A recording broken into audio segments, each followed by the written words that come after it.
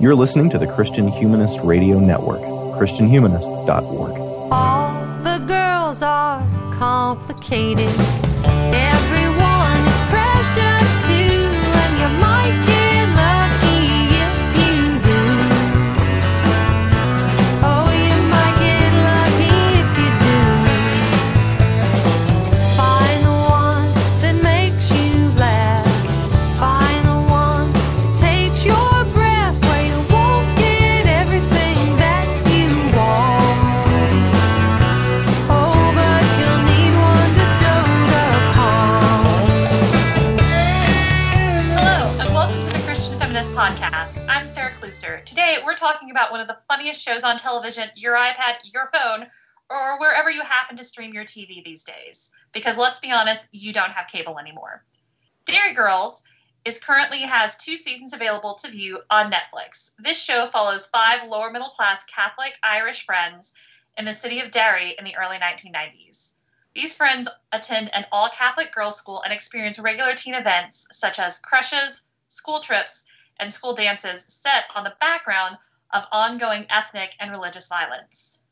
The show, created by Lisa McGee, who also grew up in Derry during this same time, manages to be incredibly funny despite what may seem like very traumatic events happening around them all the time. A warning to our listeners, this show is incredibly raunchy in its use of the F-bomb and other curse words. This is definitely not something to watch with little ears in the room. Joining me today are Victoria Reynolds Farmer and Sara Thomas. Please introduce yourself, ladies. Sara, why don't you go first? Sure. Hi, everyone. My name is Sara Thomas. I have a PhD in English literature from Florida State University. Currently, I am teaching high school English in the metropolitan Atlanta area, where I live with my husband and our dog. Thanks, Sara. And Victoria, why don't you update us on what you're doing these days? Hey everybody, I'm Victoria Reynolds Farmer. Like Sara Thomas, I also have a PhD in literature from Florida State University. I wrote both my master's thesis and my doctoral dissertation on teen culture in various forms, so I'm really excited to talk about this show. I currently live in the metro Atlanta area, about 5 minutes from Sara Thomas, and I live with my husband and our cat, who hopefully will not make a lot of noise during this episode. And I am Sara Klooster. I live in the Great Plains of West Texas in Abilene, and I'm a former librarian and current child welfare worker. And I'm excited to talk today about this show. I have no expertise in it at all, but I thought it was incredibly funny. And I'm excited to talk with these very smart ladies about this incredibly funny show. Ladies, how did y'all discover this series? What were your first impressions? Victoria? I think I just saw the Netflix trailer and said, this looks really funny and feels appropriately teenage to me. I think I said I want to watch this because I relate to it, even though I'm quite a few years younger than Lisa McGee, the creator, and I am not Irish, nor at the time was I Catholic, though I am now. And watching the show the second time, there are some religious things that hit me post-confirmation a little differently than they did the first time I watched through the show, so maybe we'll talk about that. But yeah, I'm a big fan and excited to talk more. All right, Sara, what were your impressions of the show? How did you discover it?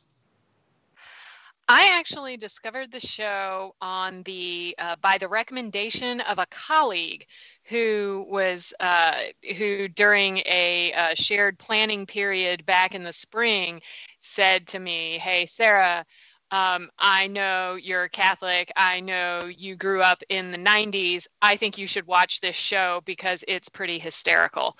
And I tend to trust this colleague's opinion on pop culture and on TV programs. And so I decided to check it out for myself. And there were, like Victoria mentioned, there are some religious components to the show that I find really fascinating in in some respects, I find them very compelling because they resonate to an extent with my own experiences growing up as a Catholic teenager at a Catholic school in the 1990s, although I was in the United States, not in Ireland.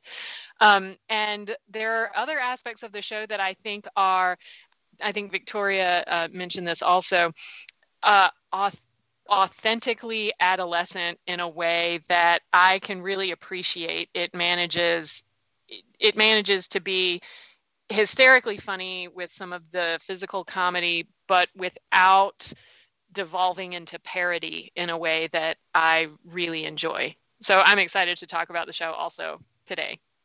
Excellent. Well, I found the show, I initially remember watching about half of the first episode and being like, ooh, I don't know if this show is for me. And I didn't watch, and so I didn't watch anymore. And then my husband watched it, loved it, and then eventually kind of cajoled me into watching the rest of it. I'm like, no, yeah, you're right. This is really, really good.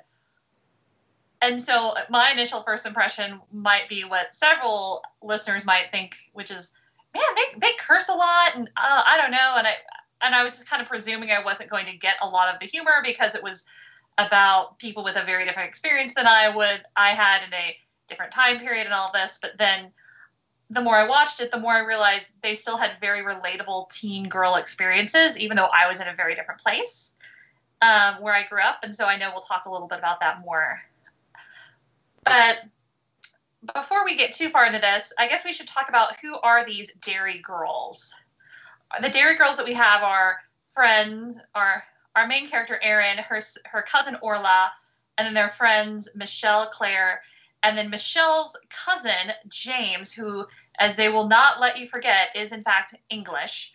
But now that he has moved back to Ireland, has to go to the all-Catholic girls' school because his life would be in danger if he went to the boys' school. And James, being the only male in an all-girls school, is normally cause for many, many jokes at his expense. These girls are also accompanied by many adults. The best adult in the series by far is the amazing Sister Michael, who I know we will talk. Oh man, she is absolutely the best. Sister Michael is the best, and is the one time when I'm like, man, maybe I kind of wish I was Catholic, because man, she's just like super cool. There's no equivalency of her anywhere else. And then we have Erin's parents, her grandfather, and some of the girls' other parents, but we mainly follow Erin and her family as well. So in our very first episode, we are introduced to Erin and her incredibly tight-knit, some might say enmeshed, Catholic family who is living in Derry or Londonderry, depending on your persuasion and ethnicity.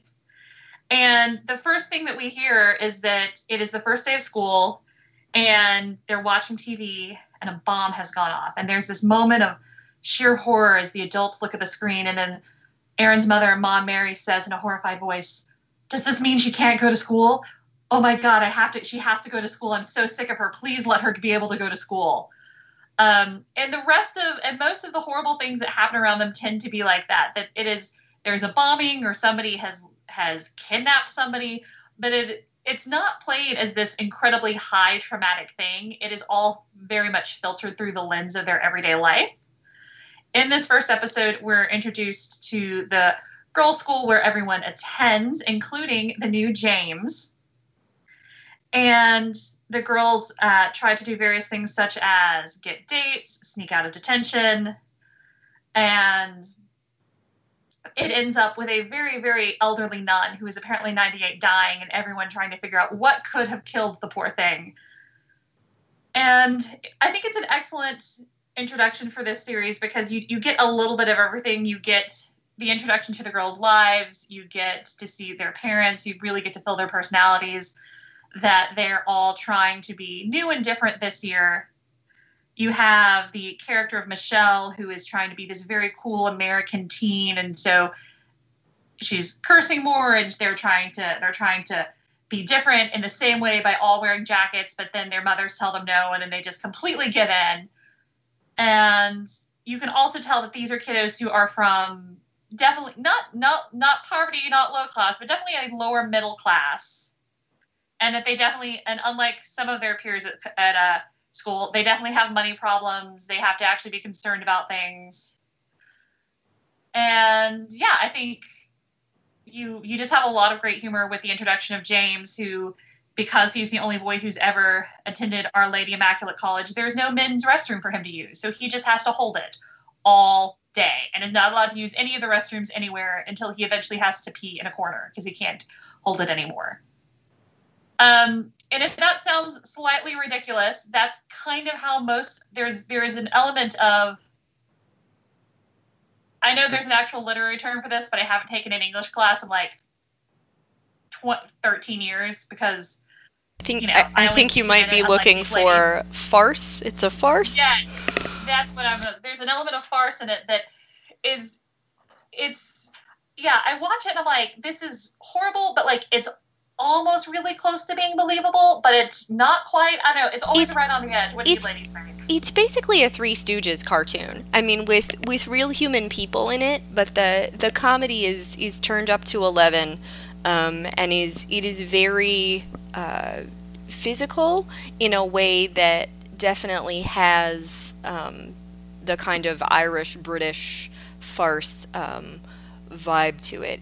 It's not far off from something like a Faulty Towers or a Vicar of Dibley in terms of like, these are people that you know, but they're funnier than the people that you know.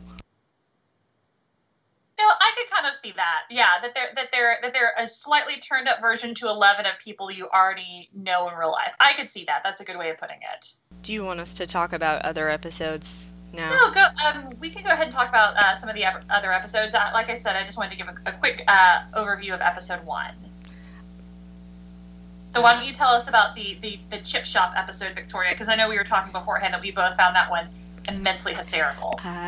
So as Sarah said, Erin's family is lower middle class, and one of the things that seems to be the center of her mother's week is that every Friday night, so that she won't have to cook, they order from the neighborhood chippy run by this woman named Fionnuala, who is a loud, brash, single Irish woman. She's a kind of community stereotype, and the center of the episode is that our girls want to go to Paris on a school trip, but they don't have money, so they have to get jobs. They decide, or Michelle decides, Michelle, when drunk, and she usually is drunk, decides that the best way to prevent other people from getting jobs is to steal the whole entire job notice board. Not just take the pieces of paper off of it and take them, but she takes the whole darn notice board down, as you do when you're drunk at 16. And not that I would know anything about that. And steals the notice board, have to make up for stealing the notice board because in Derry everybody knows your parents and knows your business and they get found out real quick. They have to clean the chippy, but because again this is basically a Three Stooges cartoon, them cleaning the chippy winds up with them setting Fionnuala's upstairs apartment on fire because Michelle was trying to drink flaming shots of alcohol and drops them on the floor. So this all tells us how tight-knit their community is. It's very funny, lots of hijinks. That's pretty much episode 2.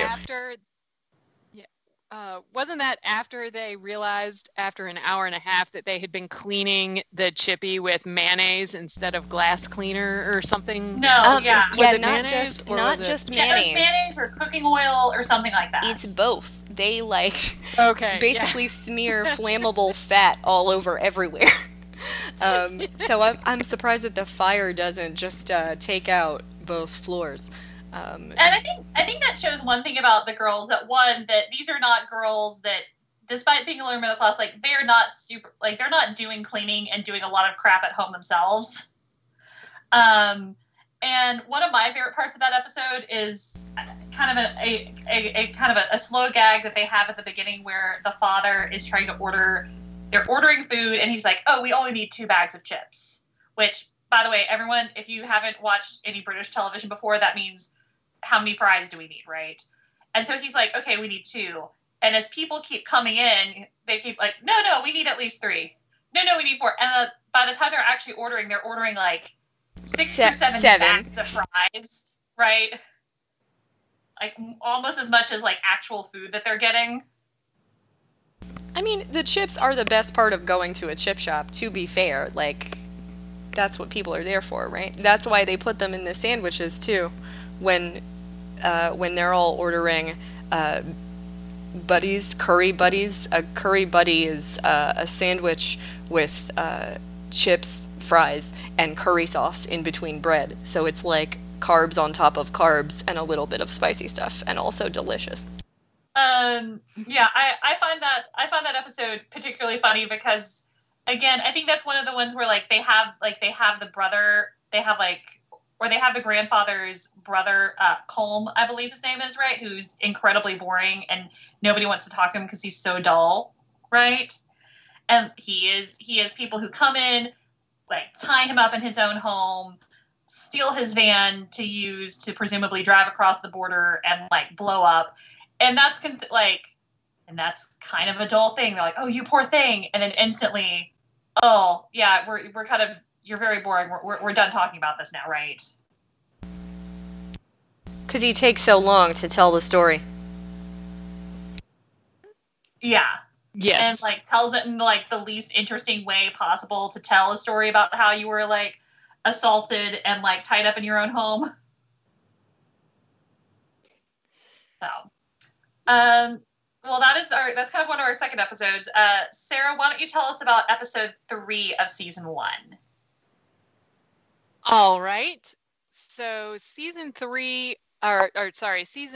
1, episode 3 follows the girls as they start out preparing to study for their upcoming exams that they have to take. And in their efforts to cram, they drink way too much. They consume way too much caffeine and stay up all night. In the meantime, Erin is also distraught over the death of her dog. And after an all-nighter and absolutely no sleep and entirely too much caffeine on their way to school, Erin believes that she has seen her dog that has just died, follows the dog into a church, and while they're all standing inside the sanctuary, one of the girls believes that she sees a statue of the Virgin Mary wink at her, and later they believe they see the statue starting to weep. What has actually happened is that the dog has escaped into the upper choir loft of the church, and the dog has started peeing, and the urine has started dripping down the statue's face. In the midst of trying to sort out the purported miracle that has taken place, a young, attractive priest is brought in to talk to the girls and to James about what they have witnessed and to try to figure out what exactly is going on. And by the end of the episode, Erin admits that the miracle was not a miracle, and I think Erin's mother in turn admits that the dog has not died. The dog was actually adopted out to a neighbor.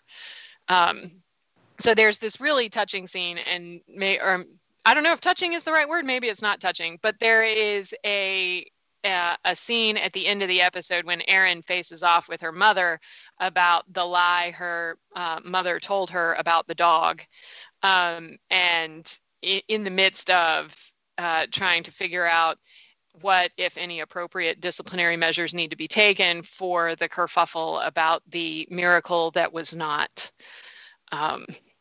And so, there are a lot of funny things going on in that episode, and there are some of those that I hope we get a chance to talk about there.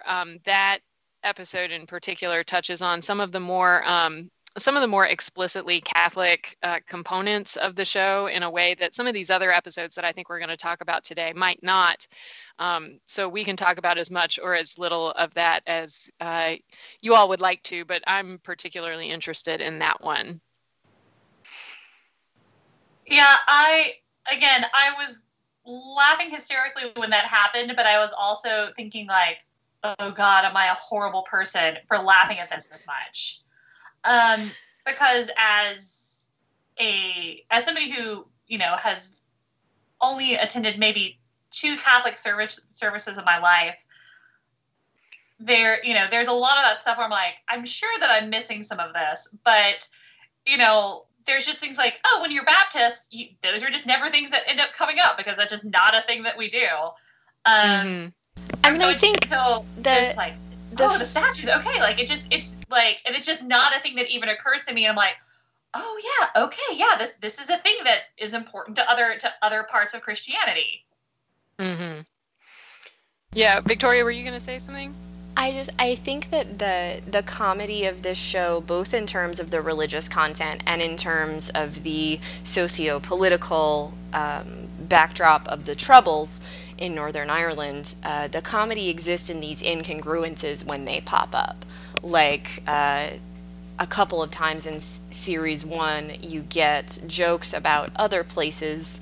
In the first episode, when Claire is fasting for African children, and they're talking about, like, can you imagine growing up someplace like that and how awful it would be?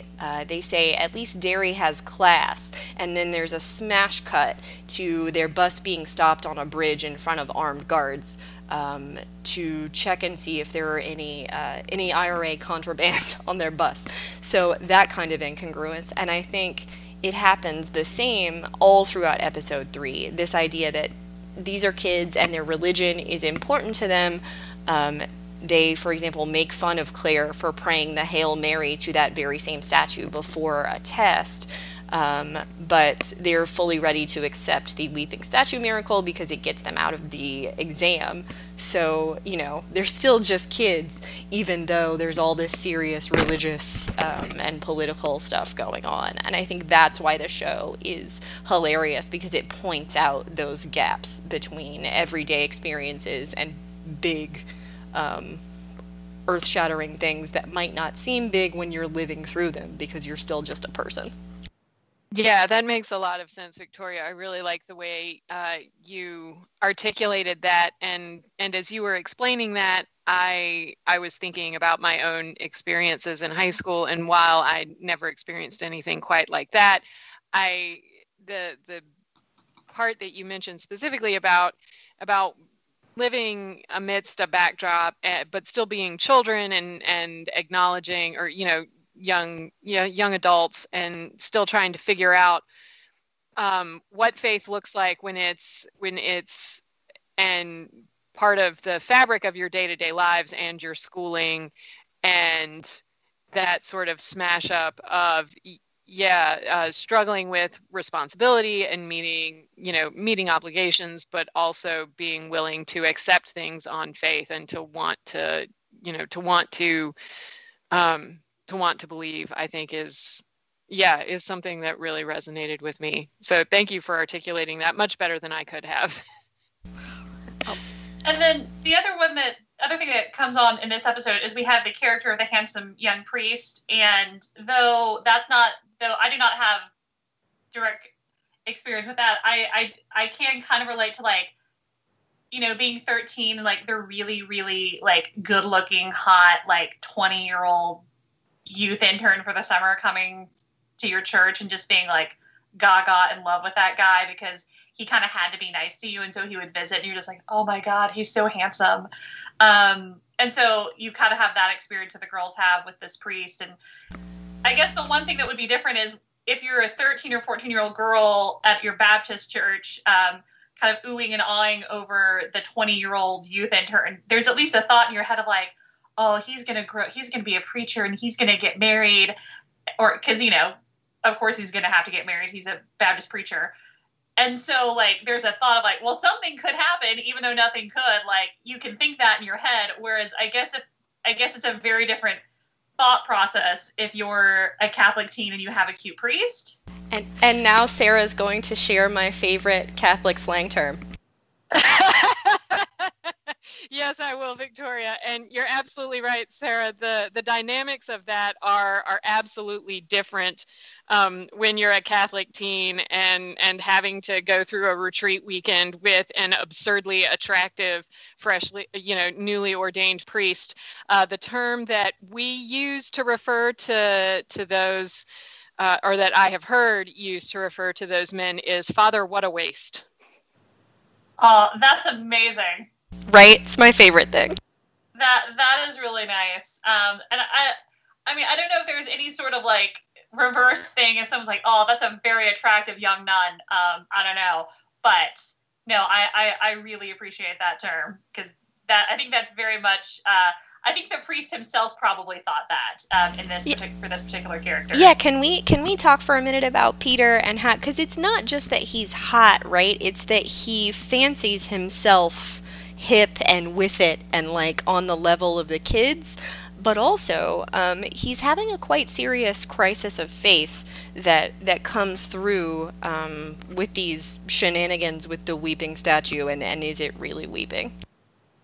Yeah, I thought that was very interesting, because it's not that he's just there, but he desperately wants it to be true as confirmation of his faith for himself, right? It's not just, he needs this external sign, right?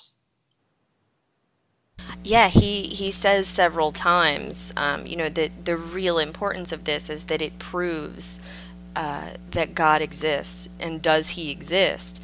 And he repeats that phrase several times, and sort of the uncomfortable comedy sneaks in, and you realize that he's not just posing a rhetorical question to the teenagers. He's actually asking, is this real? Have I entered into a situation where I'm essentially building my life's work on a lie, or is it real? So even though all of this is kind of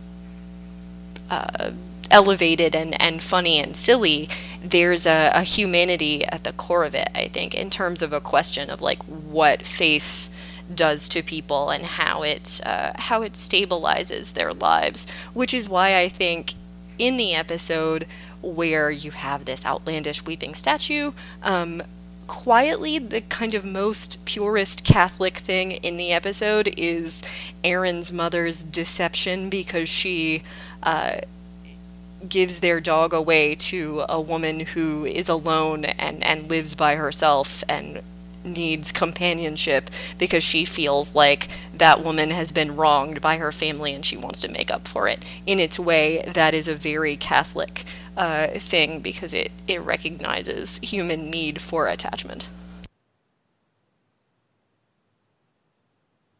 Am I off base about that? No, I don't think so. I have the episode muted in the background right now, and I'm watching the scene, and the scene where where they're in the office, Sister Michael's office, talking to Peter, who has taken off his clerical collar in an effort to appear more relatable. Yeah, he's not a regular priest. He's a cool priest. That's exactly. I know. So he always seems to kind of like epitomize that meme that's like, how do you do, fellow youth, right? Like, that's very much like the vibe he's going for. Yeah, he does try real hard. But also he's adorable. Yeah, he is he is adorable. And I will say that none of the young attractive priests that I encountered in my own adolescence went nearly as far as Peter does in this episode, as far as delving, falling too far down the try hard hole in an effort to be relatable. There was sort of always a level on which we recognized that, or I think even he recognized his position relative to ours. But yeah, I was thinking about the idea of what is it? Bishop Robert Barron refers to love as willing the good of the other as other, and that phrase came back to me just now as I was thinking, Victoria, about your comment about Erin's mother recognizing the good in another, because the woman she gives the dog to is the one who has some beef with her father, right? And her father doesn't. Yeah, they're fighting Her over the father doesn't- bingo, which is another, Yeah. like, Catholic bingo is very serious, as I have learned. In our parish, it's bridge, but that rang really true to me because I have been recruited to several people's bridge teams. The comments of like, "Oh, you're confirmed now, so we can invite you. Do you want to be our fourth for bridge?" Like, okay, this is a big Yes, deal. and fish fry and bingo nights during Lent, like this is a thing. That parish men's clubs will host. So yeah, And yes, it does get pretty cutthroat. But yeah, this idea that she recognizes the good and the good in another person, and recognizes that need, and realizes that she needs the dog more than their family does. I think she also kind of feels guilty though, because Grandad Joe, who we should talk about eventually because he's real funny and great, he hates this woman because he says that she cheats at bingo, that she has like a magic pen that she knows the numbers somehow, or it rearranges the numbers. I don't know. He has some superstition about the pen, and so I think Mary feels a bit guilty about her father having impugned this woman's character for decades, or however long he has hated her, as the way people do in small towns. So I think it's just a very human kind of quiet action to give her the dog. Mm-hmm. Well, I know Mom Mary is my second favorite adult character after Sister Michael, and one of the things that I find incredibly funny about her is that she has an enormous amount of influence on her family, on her daughter. And she has, by the way, she has that baby. Do we ever know what the baby's name is? Or is that baby just always there? No right? clue. Are we ever told, like, the baby's name, or if it's a girl? Or is the baby just there? I think the baby's just there. Like, they mention the Jerry, her Erin's poor long-suffering father, trapped in that house with a father-in-law who informs him that he wishes he were dead and never married his daughter 1,000 times. He's the only one who openly ever refers to the baby. He says, that ship has sailed because we have 2 children, and people carry the baby around sometimes, but he or she does not have a name. I think it just, it's probably an Irish Catholicism joke, though I think they would probably have more than 2 kids. Yeah, I thought that was interesting. According to the interwebs, which, according to the Derry Girls wiki, her name is Anna Mae Quinn. But I don't remember her being referred to as Anna in any of the episodes. I did remember them saying, remember as like, is this a boy? Is this a girl? It was just always kind of a baby that was attached to her. Yes. And I did always think it was really fascinating that there's such a big age gap, because yes, in that episode that you're talking about, or that moment that you're talking about, Victoria, he mentions that they've been married for 17 years and Erin is 16 years old. But then there's a 15-year age gap. So yeah, that's always something that I thought was really fascinating. Yeah, so what does it suggest about maybe why they got married, or was Erin a honeymoon baby, or was, I've already forgotten the poor child's name, Anna, yeah. Was she an oopsie, perhaps? I don't know. Right. Yeah. But I thought that was really fascinating also, that big age gap, but there only being 2 of them.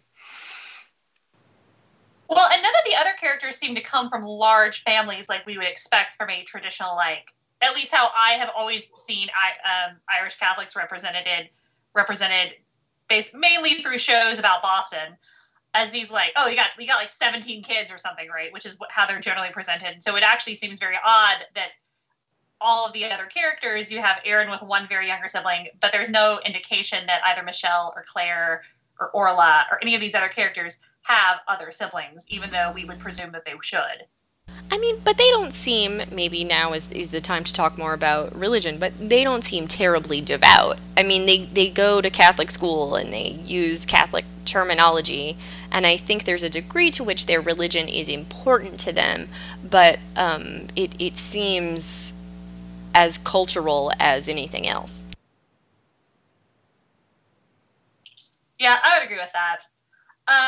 So let's talk about our next 2 episodes. Our next episode is the first episode of the, I would always say season 2, but they would say series 2, which is the Hands Across the Barricade, in which the girls participate in a cross-cultural, cross-ethnic kind of weekend retreat. And so some of the girls of Our Lady Immaculate College are meeting to basically do like trust falls and a weekend retreat with some boys from a Protestant all-boys school in Derry. And so the girls, or at least Michelle, get very, very excited because they're going to party, they're going to make out. Michelle's going to have sex with one of them. The character of James, Michelle's cousin, is excited because he's going to know a guy friend and he's not going to have to like hang out with girls all the time. And then Claire, Orla, and Aaron are a little more neutral on it. Aaron very clearly wants to have a boyfriend and make out. Orla is, she's kind of there. She's Orla, and Claire. Orla is a space alien. Like, yeah, she's what TV tropes refers to as a cloud cuckoo lander. She comes from a different planet than all the other characters, and her responses to situations are not human responses to situations ever. Yeah, and which is reflected by, that's basically how her mother, Aaron's aunt, is. And I think Claire is the one initially going in with the most, like, sincere, like, I want to work at this. But it very quickly devolves into the fact that neither these Protestant boys or Catholic teen girls can find anything in common with each other when Father Peter was his name. Yes. He is the kind of the guru leading this, where he's like, well, what do we have in common? And then Aaron will raise her hand and say, well, Protestants are much richer. And like, well, no, that's actually a difference. And so they have this very comical list of, they have, 80 differences written on the board and not a single thing in common. And eventually they give up, they go to do trust falls. The character of Claire, who has come out in an earlier episode as being a lesbian, is very, very, very nervous about this. And so they're kind of doing a repelling thing where her Protestant partner has to kind of let the lead out. And she starts screaming that he was going to kill her because he hates all Catholics. And it's like, no, I said athletes. And so you just get a lot of this, no, there's a lot of miscommunication that's obviously supposed to reflect the miscommunication between the two political and ethnic sides, that everybody is just reading the absolute worst intentions into the other people. And then it ends with, after this, them kind of going back and all of their parents, our Catholic girls and our Protestant boys, their parents coming up and basically getting like their butts chewed by their parents. And so it ends the episode with Aaron walking up to the board that says, things in common, and she just writes one thing on it, and it says parents. And you see, I think, one or two of the Catholic boys or Protestant boys look at her and like, okay, yeah, I guess we do have that in common. And this is another, to me, excellent episode where Sister Michael really shines, because she's just so over all of it. And she doesn't care. She's not hopeful, but she's also not she's not really anti-Protestant, but she's not really hopeful. She's got some really great one-liners. There is a supporting character named Jenny who comes from a much wealthier family, and she's very much a goody two-shoes student council president kind of type. And so she rats them out and snitches on them for having a party. And so Jenny is looking to Sister Michael for this kind of approval for the fact that she's snitched and gotten all these her friends in trouble. And Sister Michael looks at her and says, Jenny, you will go far in life, but you will not be well liked.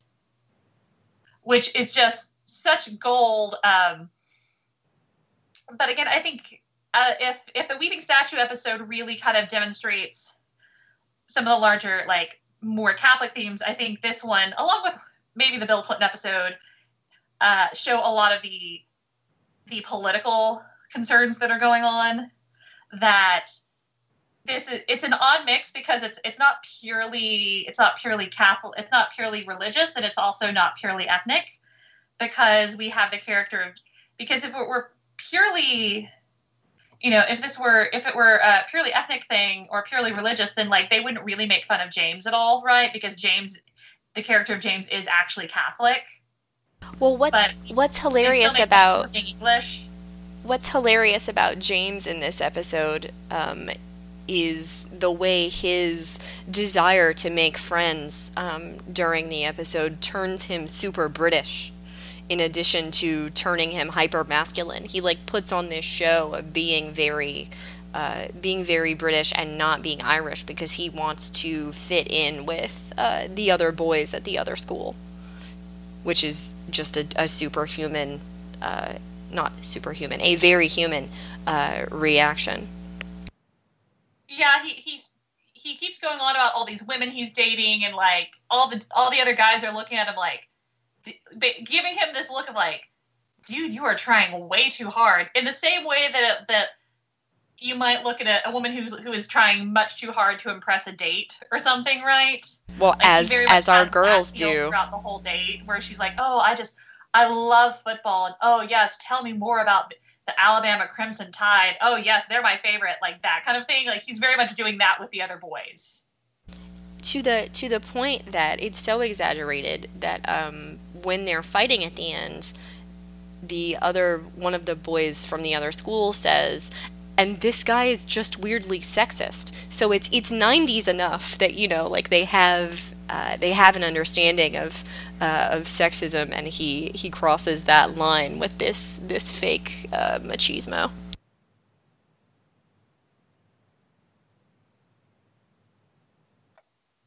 Which I think also serves as almost a sympathetic gesture, because for the whole first series, his maleness is repeatedly impugned by the other girls, and yeah, you're not really a boy. Yeah, like, you're not really a boy. And on the one hand, this group of teenage girls has welcomed him into their friend group, and has sort of set out to look out for him rather than totally setting him adrift in this all-girls school. But they're also, yes, regularly saying, oh, you don't really count, you're not really a boy. And so this is a chance for him to find some sort of male companionship, and it backfires so spectacularly that I feel bad for him almost. As much as I'm cringing at his, at the awkwardness of his efforts. Yeah, I feel bad for him too, and I think it stands mentioning that James as a character is the closest thing we have to an audience surrogate, at least for Americans watching this show, because he sort of doesn't understand Irishness. They have to explain slang words to him, so he does kind of function as a way to, make this show a little bit more Netflix friendly for American audiences, gives them a way in to explain some things that they wouldn't have to explain to Irish or especially Northern Irish audiences.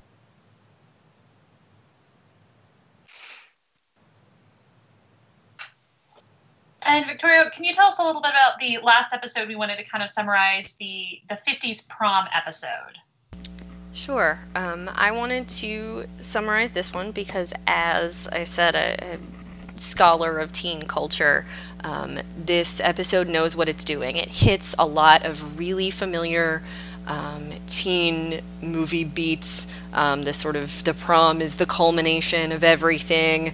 You have to have the right dress. You have to have the right date. All those things are here. It's about clicks and make sure you hang out with the right people. A couple of things that happen during the episode. There's this new girl, May, who is from Donegal, but is Chinese. There are some funny ethnic jokes there. They want to hang out with her because she is foreign and different, and she wants to be in their gang because she thinks that Claire being a lesbian gives her cachet. So everyone is just as shallow as everyone else. Funny joke there. Erin is in love with this guy, John Paul, who has just broken up with another girl, so she's going after him. Erin and Claire are jealous of, Claire is jealous of Erin's friendship with May, so she doesn't want to be overshadowed. Erin, in another kind of classic prom episode twist, gets stood up by John Paul, and is very sad. There's a scene of her sort of staring at the clock in her dress, and James shows up to swells of music and rescues her and takes her to the dance. Michelle, in sort of classic Brady Bunch style, brings 2 dates to the dance. They end up becoming friends with each other. What did I miss? Orla, who again is from outer space, takes her grandfather Joe to prom, and they are a hit because he knows all the 1950s dances. Last thing, May, who it turns out is kind of a crazy person, tries to pull a Carrie on annoying goody two-shoes Jenny and cover her in what is not in fact pig's blood, but is instead tomato juice, because I guess she couldn't get blood, or is not actually that evil. And our girls, in trying to be helpful and nice in spite of themselves, push Jenny out of the way, but they don't push her all the way out of the way, and everyone ends up covered in tomato juice at the end of the episode. As the prom is happening, a ceasefire is declared as well, the famous ceasefire that happened that year. So one of the things that I find really funny about this episode is that, again, one of the things that I find compelling about the whole series is that ceasefire is an incredibly important political thing that has happened in their lifetime, but that is not, none of those girls are going to remember that because that's the night prom happened, right? And so I think for so many teens, I mean, I remember this about important things that I know happened in my youth. 9/11, various other things. These are important things, but they really are very much all in the backdrop of the normal life they're trying to live. And so that maybe they're important for the adults, but they are just, the thing they care about is that prom date. And, trying to find a date for prom, I can be particularly brutal. I remember I asked somebody out to prom, and he was like, oh, well, I don't know if I'm going. And I was like, oh, well, okay. And he was in one of my classes. We got along really well. He didn't talk to me for the next 3 weeks even though he sat next to me, until after prom. I saw him at prom. I went up to be like, so I guess you decided to go? And he was like, yeah, I did. And then he was just like, and he just talked to me fine after that, because I guess he didn't have to worry about being my prom date anymore. But, there's cold. just so much... Oh, yeah. There's just so much stuff that I feel like everybody has some sort of that's not traumatic. It's not a huge deal. I'm fine now. I'm not at all bitter anymore, even though I probably actually sound like that way telling the story. But I think that there are just these things that everybody has some sort of going to the dance or being stood up. We did. That's just a very common thing that people can relate to, especially as Americans, right? Yeah, and I think it's probably important to say that American pop culture is important here too. I mentioned Michelle and her 2 dates. What I did not mention is one of the funniest sight gags of this episode is that Michelle is dressed just like Elizabeth Hurley at the Oscars when she was with Hugh Grant, and she shows up in that dress with the safety pins. Michelle is wearing a dress that apes that, and also her hair is done like Elizabeth Hurley's hair. So they're cognizant of those American pop cultural trends. I hadn't noticed that, Victoria, but as you're mentioning the fascination with American culture, I'm glad you mentioned that Michelle is so interested in it, because the only one of the five who knew what Carrie was is James. He's the one who says, "Oh my God, she's going to carry her." And I think it was Michelle who said, "What are you talking about, James?" And am I remembering that correctly? But James is the one who brings up Yeah, Carrie. he's the only one who knows, because he's like trying to explain the plot, and then he says basically all you need to know is pig's blood. Like, she's gonna get blood dumped on her. Right. He's like, there's other stuff, but really, like, that's the salient point here. But for someone who is so, for a character who has established herself as so invested in American culture, she sort of missed that whole, like, she's not the one who brings that up, that in fact it's James. Well, because I think the cultural blockades into Northern Ireland, she's going to have a hard time getting that stuff. She mentions in the first episode where she talks about she swears so much because she saw this movie and there are these guys in really great suits and they eat cheeseburgers and swear a lot. She's talking about Pulp Fiction. She says that essentially her da stole the black market video. So, it's tough to get American culture there. So I think it would be easier for her to watch a black market copy of Pulp Fiction than it would for her to know about a movie from, 20 years before, 18 years before. Carrie is 1976, I think. Ah, okay. Yeah, I hadn't considered it that way. But yeah, that's a good point also. Yeah. I thought it was really, I was like, yay, James! I thought it was a really nice moment for him. Oh, yeah. And he's so James cute in that episode. James is definitely a resident. He's a nerdy guy, and in fact, in this episode, he tells the girls ahead of time he's not going to the dance because he's going to a Who con, like a convention for or like a Who night to watch like Doctor Who with other Whovians. And so you have this scene that like he kind of like comes in as like, so he has given up this thing he really wanted to do and was looking forward to and get to finally hang out with people who aren't going to make fun of him all the time. But he's coming in to like, knight in shining armor kind of rescue Aaron from being stood up, which I was not stood up for prom, but having been stood up before, it is not fun. Though I don't know if you ladies have had this experience, but the one time I was stood up, there's that moment where you're like, oh no, it's like you convince yourself much longer than if you had a friend who had been stood up, where you'd be like, oh honey, no, like you convince yourself for a very long time that something has just gone wrong. And then you're just sitting there waiting, and then it slowly dawns on you what has actually happened. And then it's like, oh no. So I definitely, not that it happened to me at prom, but anytime being stood up is definitely a very brutal thing for anyone to have to go through. Yeah, it's bad. You're pretty happy as a viewer when James finally shows up in his Doctor Who scarf, ready to take her to the prom.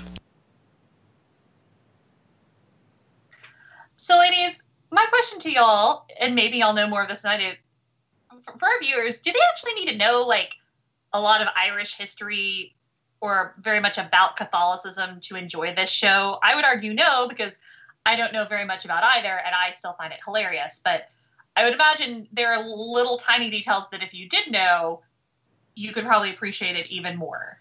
Would y'all say that that's correct?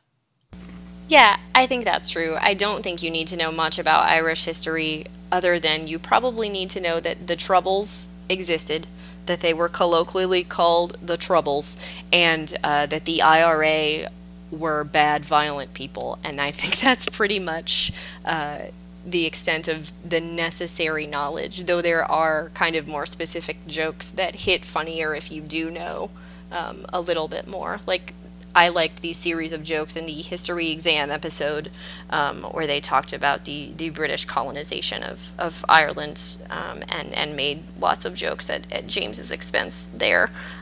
There's some sort of deep cut jokes there. But no, you don't have to know any of that stuff. There are some deep cut jokes in that episode also about the Stuart dynasty, which is a long 18th century scholar I really appreciated too. Yeah, I thought that you would like those. I chuckled at them too, and props to whatever writer put that in. Yes, absolutely. But I agree with y'all's assessment. I don't know that a viewer would need a deep knowledge of Irish history. And I think, and I'm not sure that you need a deep knowledge of Catholicism either. I feel like some of the funnier elements with regard to the Catholicism in this series are kind of like the jokes about Irish history are hit a little funnier or are a little more poignant if you happen to be familiar with Catholic theology or Catholic experiences, or being a Catholic teenager in the 90s.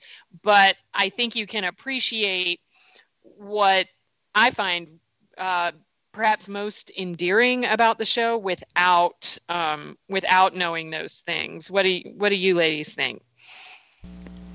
I agree with you about the Catholicism. I think, and I don't feel super qualified to speak to this, as I have been a Catholic for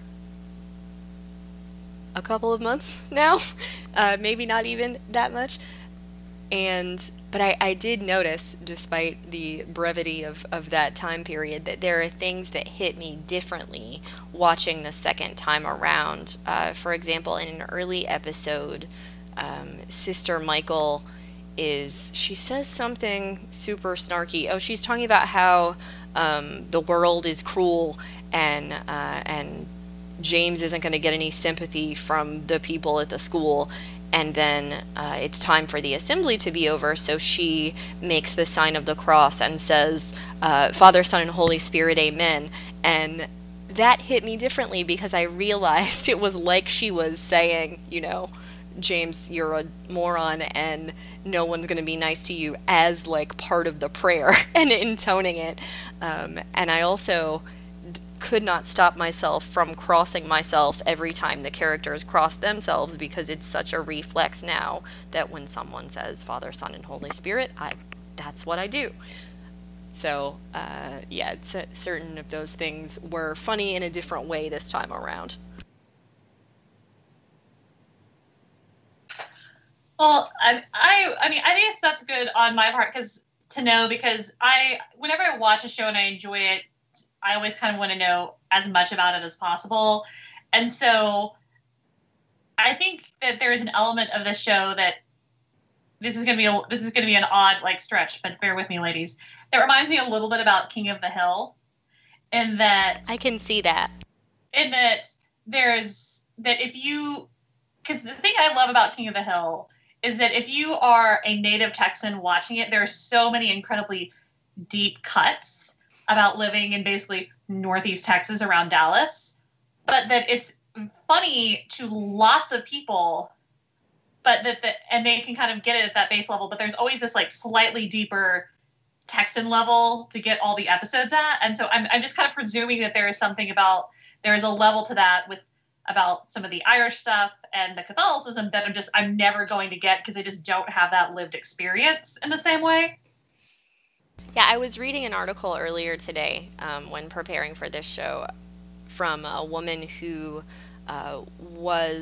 she grew up in Northern Ireland, and she was present at a real Hands Across the Barricades weekend, and she was saying, this episode is very hilarious to a very specific subset of people who lived in a particular time and place.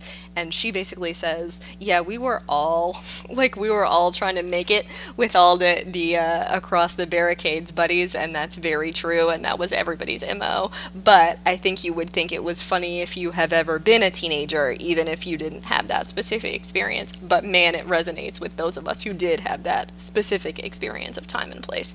So I think that's true on both sides. Well, and obviously that wasn't an issue for me, but like I went on youth trips, I went on like weekend youth retreats, and you're like, oh, well, maybe this will be the weekend that so and so asked me to go out. Like you like maybe I'll get a date out of this. It's just a huge part, I think, for many people of being a teen. And so I still kind of get that, like, ooh, we're going on a school trip this weekend. Maybe someone, it's just always, I think, there, at least it was in the back of my mind. Well, maybe I can get a date out of this. Who's going on this? That kind of thing. Yeah, I do think a lot of those teen experiences are familiar despite the difference in context. Something else I like about the show is that, and I think BBC tends to do this more, obviously, than American shows, but none of the actresses are like made up to be like lookers or hot. Now, the actresses themselves might be very attractive in real life, but they are not made up to be that way as teens. In fact, they really kind of go out of the way to make, that clothing very much has not even early 90s, but because they're, as we've talked about, they're kind of culturally behind what we would consider like American pop culture, which would have been setting like world fashion standards at that point. Like they're all in like mid 80s fashion in about like 1994, right? Whereas if this was a show done in America about something similar, like everybody would be, it would be like the OC, right? Like everybody is like a 27-year-old trying to play like a 27-year-old supermodel trying to pretend to be 15, right? Yeah, I was gonna say this is not Channel 4 is not the CW. Like it doesn't. They feel like authentic teenagers visually. Yeah, I think you're right about that. Which I think goes a long way to kind of help establishing a feel of realism for the show in the way that I can feel much more sympathetic to them, because I'm like, oh, they're awkward looking like I was. Like there's no like Misha Barton playing, or from the OC, like just like, nope, impossibly beautiful character that you're supposed to kind of watch and admire from afar, right? Yeah, I would agree with that. Although I will say that some of Erin's fashion choices, particularly in the prom episode when she stalks off when they go to the mall and Erin stomps away, the ribbed, not quite a crop top, but the top that was cut a little bit shorter, the sort of crop top, and then the jeans with the fleece lined denim jacket and her stacked heels. She was wearing a pair of square toed stack heel, I think, boots under her wide leg jeans, and I wanted that outfit so bad when I was in high school. That stuff is coming back. Like, I cannot believe it, because early 90s fashion is coming back, and it freaks me out because it's like, I didn't think it looked good at the time, and now like crop tops and high waisted, like everybody's trying to dress like the Rachel character from the first season of Friends, and it's freaking me out, guys. It's I now remember, I feel a new level of empathy for my mother, who I remember telling me when the Delia's catalog was rocking bell bottoms in, 1996, she would say to me, man, I wore that the last time it came around. And that's what I think to myself now on a regular basis. So, Mom, This one's for you. I can empathize with your frame of reference at this point. Yeah, my niece is 15, and she currently is coveting a pair of Doc Martens that are exactly like the kind I wore in the mid-90s. So I feel you. It hurts when that stuff comes back around. Yeah, there is nothing new under the sun. Although I do still have my Birkenstock clogs, and I am wearing them as we speak, because I figure if the teens can wear them now, then it is okay for me to bring them out of retirement again. So I am very excited about that. Ladies, do we feel that religion is presented as a positive in these girls' lives? Is it just there? Is it a net positive? I mean, I would argue that it is, because even if we, as we've talked about before, there's not none of these families seem particularly devout, it is there providing structure to their daily lives. Especially, I would say, for, if we have the character of Michelle, who is very, very rebellious, but that's still restrained within this Catholic framework that she's viewing the world, right? Like, who knows where she would be going or what she would be doing if she didn't have some of this kind of structural restraint put on her by her background. What do y'all think? Is religion portrayed as a net positive? I think it is, though I would, in terms of Michelle, I would say it's less Catholicism holding her back than it would be her kind of adoption into Aaron's immediate family. It's clear that Michelle's mother is a single working mother, and that she is working really hard to keep track of her daughter, but kind of doesn't really have the time. But that the community, one thing that keeps kind of all of these girls in line is the fact that the community of adults is working like a community of adults should work, and kind of keeping an eye out for them, and parenting all of these kids together. So I think that religion is probably a motivating factor in that happening, but I would say it's secondary and not primary there.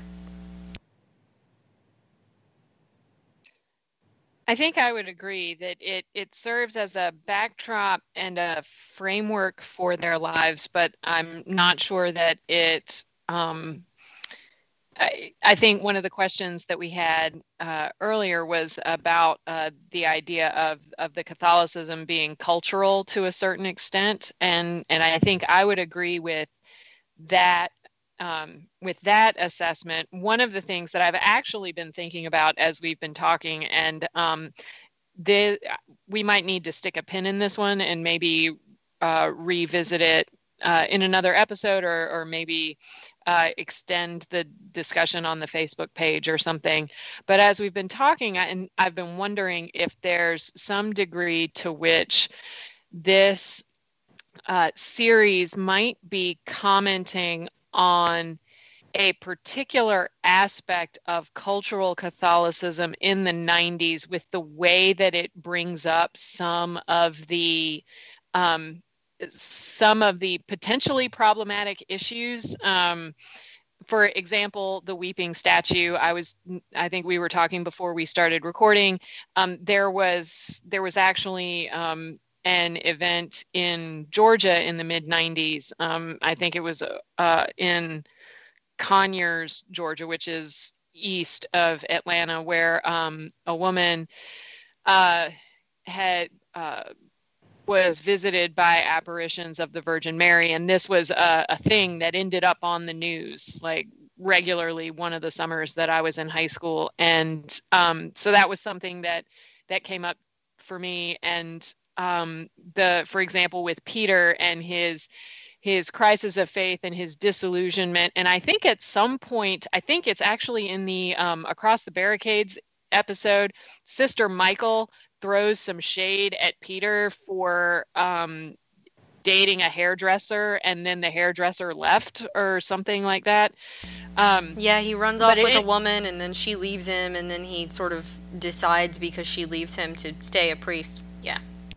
Yes, exactly. And so these sort of events that crop up, I don't know if they are deliberately touching on some of the kind of flashpoints for cultural Catholicism in the 90s or not.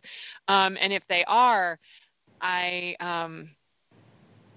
might be interested in doing a deep dive into those and thinking through sort of what the implications of that might be. But I realize that's probably outside of the parameters for what we're going to do today, because I know we're already running a little bit long. But I think that on the whole, the religion is ultimately something that is ever present, but not necessarily consistently foregrounded, if that makes any sense. No, that makes sense to me. I'll do one last question, and then we can go on to our passing on. which is, ladies, why all the cursing in this show? I know it's the one thing that really restrains me from just emphatically recommending this show to everyone I know, because I find it incredibly amusing. But I know the cursing really gets a lot of people. It got a fellow panelist who started to watch it, was like, nope, I'm out. So does the cursing feel realistic to you, ladies, or is it gratuitous? Two things. One, I already talked about sort of Michelle being into American pop culture and Tarantino and all those things. So I think that's at play here. But I mean, this is a show not originally produced in the United States, and British and Irish shows swear a lot more than American shows do because the stigma culturally is just different. So I don't know. I wasn't super bothered by the swearing because it just felt Irish to me, and felt of a particular time and place. And I wasn't really bothered by the number of times these characters use the Lord's name in vain. For example, they say Jesus and Christ as oaths a lot, and I guess it's a bit jarring, but to me it's a different category of speech. I mean, it's colloquial in a way that is not American. So, I don't know, maybe I'm a bad Catholic for not being super offended by that, but to me it just felt like it's the way people speak in a different place and time. Yeah, I would agree with you, Victoria. Obviously, I have no firsthand knowledge of it, but very initially I was like, oh my gosh, that's a lot of cursing. But very quickly it was like, oh no, this is a dialect, right? And not like... Yeah. And so they're using these words in the same way that I might be like, crap, dang, like they're just not, they're not the same level of expletive as an American or as like a Southern belle that like they seem to me. Yeah, one of the, I would agree with that also. And there's another sense in which, for me, particularly when the girls are cursing, there's something that feels sort of adolescent and transgressive about it, like trying to be edgy and rebellious through the use of language. It's performative. Because, yes, that's an excellent way of describing it. Because particularly, I think for Erin and for Claire, they seem to be at heart rule followers when push comes to shove, in a way that they might not openly flout rules or regulations in the way that a character like Michelle might, but language is one way of doing so with which they feel comparatively comfortable, and so it's their own sort of it's their own sort of boundary testing, in a way that feels familiar to me. So it was not a point. It was not an aspect of the show that would dissuade me from watching it again, for example.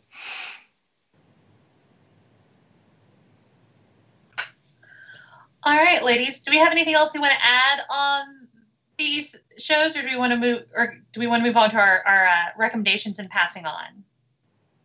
I'm fine with moving on. All right. Well, Sarah, why don't you go first? All right. For passing on today, I have a TV show recommendation for you. It is called The Kids Are All Right. It only ran for one season, but it is available, I think, on Amazon Prime Video. I think it's also available through Hulu. It is a TV show about a Catholic family living in California during the 1970s. And if you happen to be interested in cultural representations of Catholicism and what that might look like in an American setting, there are a lot of things that show does really well, I think, without devolving into parody. And the mother, it's about a family that has several boys who are all growing up in the 1970s, and the matriarch of that family is one of my favorite characters, and I think is worth checking out. Yeah, she's awesome. I second that, and I believe I have recommended that show in a previous episode. So two CFE thumbs way up for The Kids Are All Right. My recommendation is something that we haven't really touched on in this episode, and I wish I had more time to talk about, which is its music. It is dominated by the music of the Cranberries, and that's what I'm going to recommend. Their first album, Everybody Else Is Doing It, so why can't we? If you've heard Cranberries songs, you've probably heard at least 2 songs from this record, Dreams and Linger. They are sort of quintessential Irish pop music. Dolores O'Riordan, the lead singer, who died last year, has a very distinctive Irish voice. So if you haven't, I would recommend checking that out. Came out in 1994. The album Everybody Else Is Doing It, so why can't we, by the Cranberries. Well, I have to admit, Victoria, I have very distinct memories of that album because my older brother bought it and just listened to nothing else for an entire summer. And so I have very distinct memories of that album, hearing it coming through the wall. Oh, me too. I have a brother who's 15 years older than me, and I got in trouble for taking his Cranberries cassette tape to show and tell in the 2nd grade, which would have been how old I was in 1994. So, yeah, sorry, Sean, for swiping that cassette tape. I hope I gave it back to you after I was the coolest 2nd grader ever. My recommendation is going to be the show Fleabag. It's a co-production with BBC and Amazon, so it streams on Amazon. And it's a show about kind of a free-spirited and kind of sexually free woman living in London, essentially kind of the character of Michelle a little bit. There's a lot of fourth wall breaking, very, very interesting. And again, not necessarily similar humor, but in the way they talk, some of the cursing, it has that much more kind of British feel to it than a traditional American comedy would have. And I've really enjoyed it. So, and then also I'm going to sneak this one in, King of the Hill as well. This kind of does make me think of King of the Hill and that some of those very deep cuts. So I'll just throw that one out there as well in case nobody's heard of that show. So, well, all right. Thank you for listening to the Christian Feminist Podcast. We'd love to hear from you. If you have a topic or reading recommendation for future shows, or if you just want to drop us a line, you can do so at christianfeministpodcast@gmail.com. You can also find us on our Facebook page or at the network's Twitter handle @CHRadioNetwork. And check out the show notes from this and our other episodes at the Christian Humanist blog at christianhumanist.org. The Christian Feminist Podcast is a member of the Christian Humanist Radio Network. Kristen Filippic is our press liaison. For Sarah Thomas and Victoria Reynolds Farmer, I'm Sara Klooster. Tune in about 2 weeks when we'll discuss our Halloween crossover episode, The Village. Until then, in essentials, unity, in non-essentials, liberty, and in all things, love.